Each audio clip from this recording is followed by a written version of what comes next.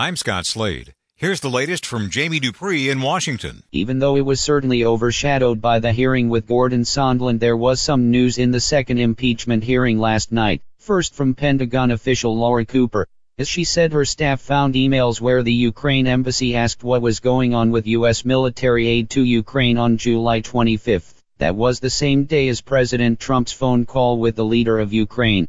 Also at last night's hearing, the number 3 official at the State Department testified that at a meeting the very next day on July 26, officials were told the military aid was being held up at the direction of President Trump.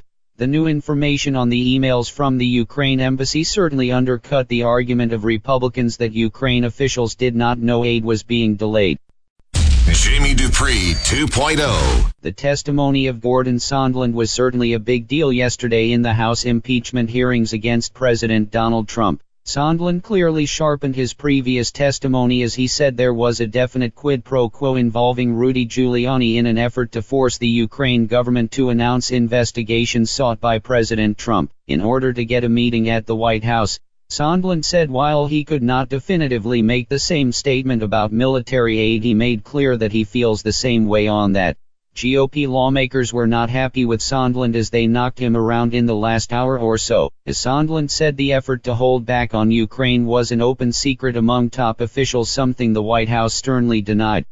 Jamie Dupree 2.0. A very busy week of impeachment hearings comes to a close today with 2 more witnesses before the House Intelligence Committee, as lawmakers will hear from former White House aide Fiona Hill and Foreign Service Officer David Holmes. Until a few months ago, Hill was a top official dealing with Russia on the National Security Council as she worked with former National Security Advisor John Bolton and others. As for Holmes, he is the staffer at the U.S. Embassy in Ukraine who listened as Ambassador Gordon Sondland spoke on an unsecured cell phone with President Trump, where the president asked about whether Ukraine was going to announce anything on investigations sought by the president.